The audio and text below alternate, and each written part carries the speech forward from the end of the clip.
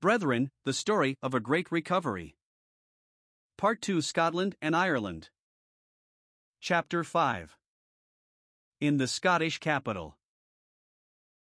In the recording of the work of the Holy Spirit relative to the formation of assemblies of Christian believers during a particular period of last century, one cannot fail to observe, in a considerable number of instances, the lack of documentary evidence as to when and where the first stone of a present-day thriving church was laid. To the historian whose sensitive mind has been trained along lines of authenticity and exactitude in the fixing of day and date, the absence of such records may present a difficulty. But brethren in earlier years, so it would seem, were more concerned about fundamental truths in the building up of a spiritual structure than of recording upon stone or parchment what to them appeared to be a non-essential. Thus in Edinburgh comparatively little is known of the early days of Brethren, and although the original meeting place is said to have been in Bank Street, only a few fragmentary facts can be gathered as to the actual founding of the movement in the Scottish capital. As in other parts of Scotland about the time of which we write, the Holy Spirit had been preparing many hearts to receive a fresh enlightenment of the Scriptures. Pioneers had fearlessly proclaimed the truth, and the ground was being broken up for the time of sowing. Reports of what was taking place farther south had reached Edinburgh, and were gladly received by a few with a prayerful desire for a fulfillment of the scriptural mode of assembling themselves together in the name of the Lord. Thus when the saintly Robert Mitchell came to Edinburgh, sometime in the late 60s, he found quite a number of earnest Christians of like mind to himself, whose spiritual outlook had recently undergone a great change. Among the early leaders, and these included such stalwarts as Donald Ross, Albert Boswell, Henry Groves and Colin Campbell, Robert Mitchell was, in many ways, outstanding. An Ayrshireman, he had spent some years in England, where he was on terms of happy fellowship with Lord Congleton and other chief men among the Brethren. He came to Edinburgh in order that he might study languages and otherwise prepare himself for missionary work in the foreign field. The Lord willed it otherwise. A severe illness supervened, and the life work of Robert Mitchell was mainly in the shepherding and building up of the Lord's people in the homeland.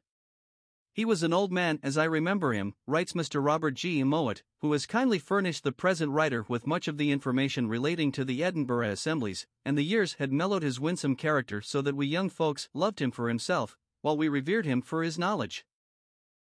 He was, in the truest and best sense of the word, a saint simple yet profound, full of gracious dignity, with a charming personality which divine love had rendered truly beautiful. Of him it could rightly be said that the radiance of the sanctuary glowed on his countenance and hallowed his speech, so that we who listened were hushed with the sense of the sacred presence, for he dwelt much in the secret place of the Most High. Robert Mitchell was a biblical scholar of considerable standing, and collaborated with Robert Young in the preparation of his monumental work, Young's Analytical Concordance.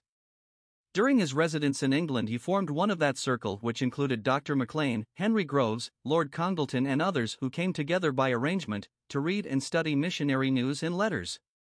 As the circle grew and interest in the Lord's work in the foreign field increased, so there became a real need for a periodical containing reports from overseas, which might reach a wider community. And as we have already seen in a former chapter, in the year 1872 the Missionary Echo, forerunner of our missionary monthly Echoes of Service, was first published. The little company at Bank Street went on happily for some time. But it is not to be supposed that the arch-enemy of the church would remain inactive in the presence of such a spiritual renaissance in Edinburgh, without casting about in a subtle endeavor to break up the harmony of the young assembly, and it was not long before serious doctrinal trouble arose, and the meeting was divided. This naturally led to a corresponding loss of power and blessing over a considerable period, though we are thankful to be able to add that unity has now for some years been re-established. Soon after this a small hall at 16 Picardy Place was acquired, and another at Loughran Place, thus suiting the convenience of believers who had previously met at Jamaica Street, Melbourne Place and Greenside Place. From that time, writes Mr. Mowat, the work began to prosper. The meeting room at Picardy Place became a truly hallowed spot to many a soul who was won for the Lord there. With steady increase of numbers the hall was enlarged, and such was the spiritual vigor of believers that it seemed as though nothing could stay their enthusiasm as the work developed. There was a happy family feeling of fellowship, and all, both young and old, were on fire for souls. Thus the good work spread. At the seaport of Leith, a mile or two from the city, an assembly was established about this time. Henry Mowat and Ernest Gerry began the work in the Blackburn Hall there. Mr. Mowat remained for several years to give pastoral care until the infant assembly was built up, after which he returned to take his place in the Picardy Place meeting. Ernest Gerry was afterwards called to devote the whole of his time to the Lord's work, and became well known in many parts of the country as an evangelist. The activities of the various companies of believers in Edinburgh continued to bear fruit. The blessing spread to the nearby village of Davidson's Mains, and later to Portobello where, under the guidance of James Straighton, an assembly was formed. A feature of the Picardy Place Assembly, which was attended with much blessing, was the going forth of singing parties to carry the gospel in song and story to hospitals and other institutions. A zealous band, led by Henry Mowat, also engaged in a constant war of aggressive evangelism, not only in open-air services, but at various times small halls were engaged in needy districts of Edinburgh and Leith, where some wonderful cases of conversion were recorded. The assembly at Picardy Place had already removed to a larger hall, but even this became inadequate, and at the outbreak of the Great War, when the German chapel in Rodney Street became vacant, this handsome and commodious building was acquired and was given the name of Bellevue Chapel. At Loughran Place there was also steady progress, and the assembly increased in numbers until its removal to the present hall in Lauriston Place, where the testimony continues. Since those almost forgotten days when the Lord so wonderfully came in, dispelling the cloud which had for so long overshadowed the path of his people, there has ever been present in the various assemblies that atmosphere of happy fellowship, which has in no small measure contributed to the remarkable development of the testimony in and around the historic Scottish capital. Lone Head, near Edinburgh. When Donald Ross visited Edinburgh in 1876, he carried his pioneer work to the districts lying within easy distance of the city. At the mining village of Rosewell, where his tent had been pitched, he was joined by John Scott, of Shrewsbury, and a remarkable work of grace followed. Here the evangelists were met with bitter opposition, the chief instigator being the local clergyman.